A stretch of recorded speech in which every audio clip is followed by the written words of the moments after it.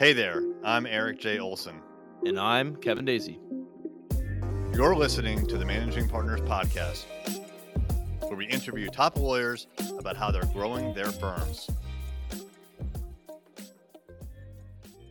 Hey everybody, it's Eric J. Olson, and we have a special live edition of the Managing Partners Podcast. So today is our first international guest. So I am very happy to welcome José from Mexico City. Hey José, how's it going? Hi Eric, thanks for the invite. I'm doing great, thank you. All right. So this is the first for us international interview that we've done.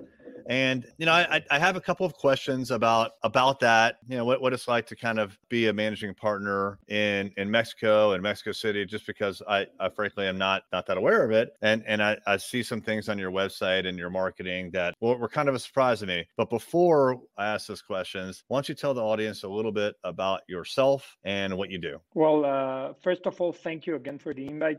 I'm honored to be here and to be your first international guest. Well, I'm a lawyer that has been working for 15 years, mostly in transactional matters, doing M&A, financings, capital markets. In Mexico, due to the size of the market, we lawyers are not that specialized as in the US. So I have a more broad areas expertise. During my career, I had the opportunity of also working in the US for a New York firm, which name is Proskauer Rose.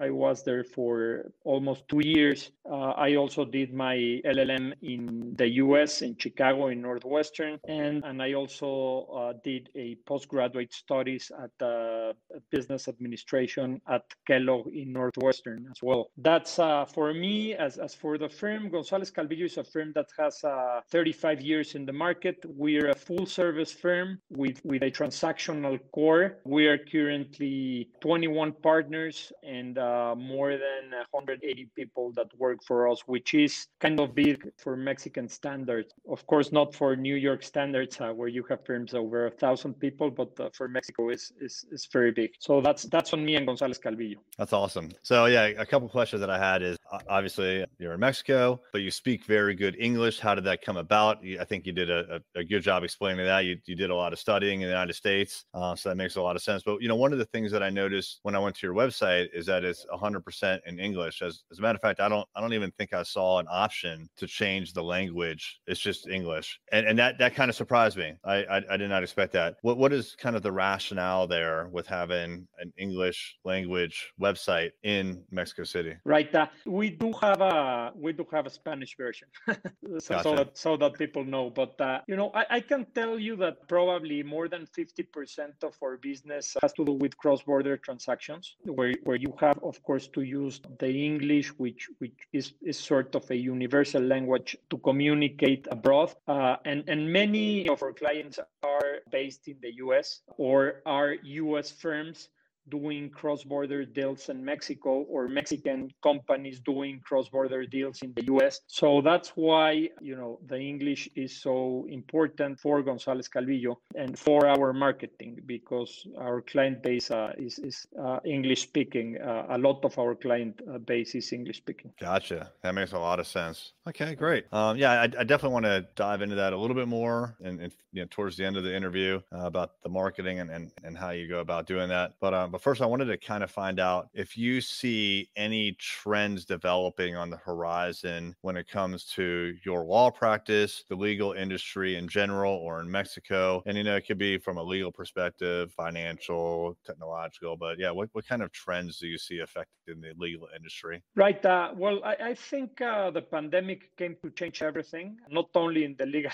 industry, but everything in the world. The legal industry is not the exception. So, of course, the telepresence or the teleconferences is definitely a trend. I don't see, people going back to physically meeting unless it is absolutely necessary. So those trips to New York or from New York to Mexico or all of that, I think, is dead. No, there will still be some meetings that have to be done in presence, but I think the vast majority of it will be through teleconference. I think it's safe. I think it's very convenient, less costly for the clients, and it works great. All these platforms that you have simply work great, and it's simply not worth the cost, the time, and everything that the physical meetings imply. The other trend I would mention is the office space. I think we lawyers have found out that we can be very, very efficient in our industry in working remotely. So I think there will be a significant reduction of office spaces in many industries, and the legal industry is not the exception. I see people still going to the office, but more to an open space platform where you maybe book your desk or you book your office in advance for a period of time, only if you need to be there. But definitely the remote work or the work from home or remote work will remain, no? At least in our industry. Of course, there are other industries that do not fall in that, but the legal industry certainly, and on the transactional part of it, I think more. And generally, the third thing I would mention is technology in general. I think this pandemic made us take a step forward very quickly towards technological platforms. So artificial intelligence, electronic signatures, all those type of things are the future. And if the pandemic haven't been here with us, probably we would have taken more time to get there. But this was a fast forward towards that, and I think all the firms worldwide, and it's not our exception, are looking in technologies to make again ourselves more efficient and our services more attractive for the clients. Yeah, it's interesting because before the pandemic, almost all of these technologies were available. And if you used them at that time, then you were kind of different, right? So like electronic signatures, right? It's been around for years, but not everyone embraced it. So if you did, you kind of set yourself apart. Or, having remote meetings, it's been around for many, many years. If you did that, then you were kind of the exception. Of course, it happened a little bit here and there, but if you did it a lot, you were the exception. It seems like after the pandemic, it's going to actually reverse, right? Because everyone's going to be doing those things, electronic signatures, remote meetings. But if you take the time to say, like, go out of your way and travel to see someone in person, now you're the exception, right? That's a way to stand out from the crowd. Correct. I fully agree with that view, Eric. Yeah. So seems like an opportunity to kind of do something the old way in the future. What used to be the normal way back in the past. If you do that now in the future, then you'll set yourself apart. So interesting there. Well, cool. Right. How do you go about getting clients? You're targeting clients, or not targeting per se, but you're trying to attract clients. It sounds like both in the United States and in Mexico, usually for cross-border trade and things like that. But how do you go about getting those clients? I think the best marketing lawyers can do are their work. Actually, if you provide high quality services, you start getting the phone calls. That's key in the legal practice. So that's fundamental. No. Also, in addition or accessory to this, we try to maintain relationships with U.S. firms by sending our attorneys to work with them for a period of time, sort of as ambassadors, if you will. Wow. And so most of our attorneys in the transactional practice are US educated. So they have normally an LLM from a university in the US. And then some of them, or most of them, get the opportunity to work with a US firm with which we have a relationship. So that enables us to have different relationships with US firms, so that when their clients demand for services in Mexico, they call us, or vice versa. And also, when our attorneys deal with these US clients or these US firms, they know the culture because they have lived in the US and they know the way,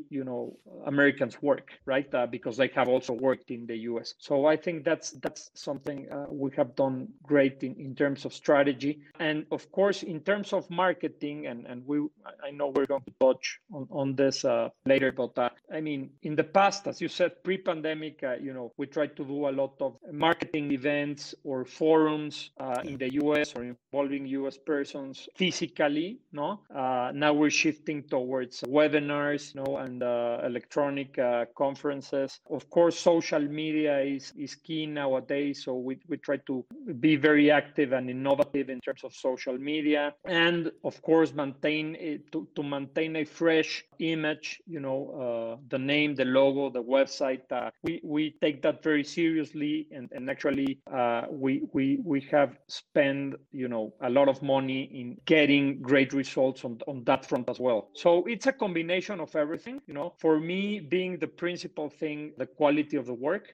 But then if you do have the quality of the work and combine these other factors, the relationships with mainly with U.S. firms, the major investments in your website, in your logo, in your image, a good marketing team that adequately handles social media. When all of that comes together, it enables you to get new business. I love the strategy of having your new lawyers, sounds like, or junior lawyers, go to the United States, work side by side with some of your referral partners, right? These are other lawyers you work with or legal partners. Great training for them, for your attorneys. And it's great marketing, right? Because now they're, the folks that you want, you're hoping will send work your way. They know you. They know someone personally who's been working out of the office for, sounds like, a couple of weeks. That's really smart.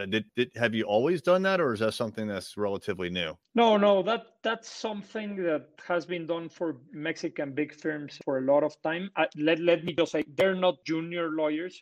They're actually like mid-level. They normally are lawyers that have been with a Mexican firm for 5 years, and they have to be good lawyers, right? Because they will be representing you. So they have to be what some people call partnership material. And also these programs last. U.S. firms, New York firms have these programs very well established for many years. These programs last they can last from 10 to 12 months where the attorney actually lives there. In my personal case, I was able to extend that to almost 2 years, but it's a fair amount of time, and it has been around for a while. Many years. So for instance, I worked in New York in 2010, so 11 years ago. So that's really interesting. I really like that concept, and it makes a lot of sense for you, especially since you're doing the cross-border transactions. Interesting. With things kind of starting to, first of all, actually, in Mexico City, how is the coronavirus? Is it kind of subsiding? Are people getting the vaccines? Are they opening things back up? On developed economies, it was different, because there's a lot of informal businesses, and the government can't actually close them. So Mexico was never closed in that way, if you will. The virus is a problem in Mexico. It hasn't been, very well handled. Vaccination, hasn't been very well organized. So, things are going as life goes, but we're not a world example of how to handle the pandemic.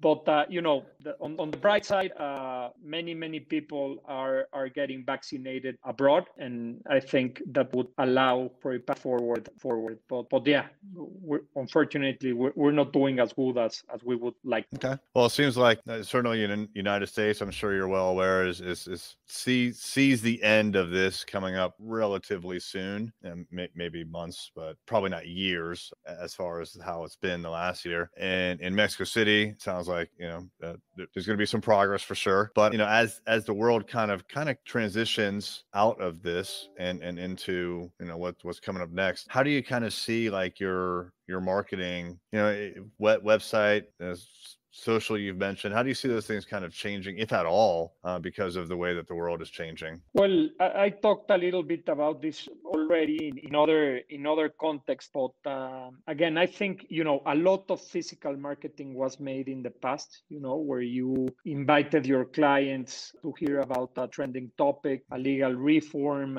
We used to do, for example, as a firm, a sort of get together with New York firms once a year. It was a big event where 70 to 100 people came together to meet and greet. I think all of that is over, and will be the exception, as we were mentioning. Yeah.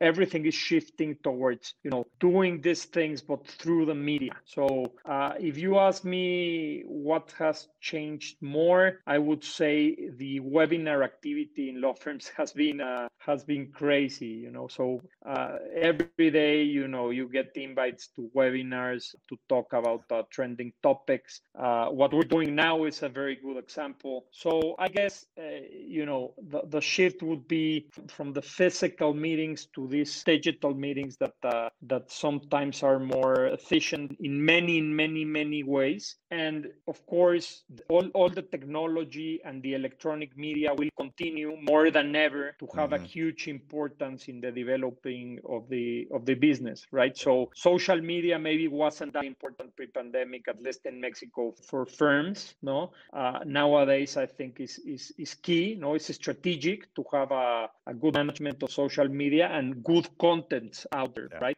The website I think will remain pretty much the same. You need to maintain a fresh image, though. I think that's very important, and always make sure that you have good content for your targeted public. No, makes a lot of sense. Yeah. Well, Jose, I really appreciate your time. If someone wants to reach out to you, what is a good way for them to get a hold of you? Well, my email is jrivero@gcsc.com.mx. And thank you, Eric. This was a great chat. I'm honored to be your first international guest, and I hope to keep in touch. And thanks very much for this opportunity. Well, thank you as well. And if you could just hang on 1 minute, for anyone who is watching and you are looking to improve your law firm marketing, then reach out to us at arraylaw.com. We are Array Digital, and we focus on things like websites, SEO, social media, and online advertising. All right, Jose, again, appreciate it. Thanks. Thank you, Eric. Bye-bye. Bye.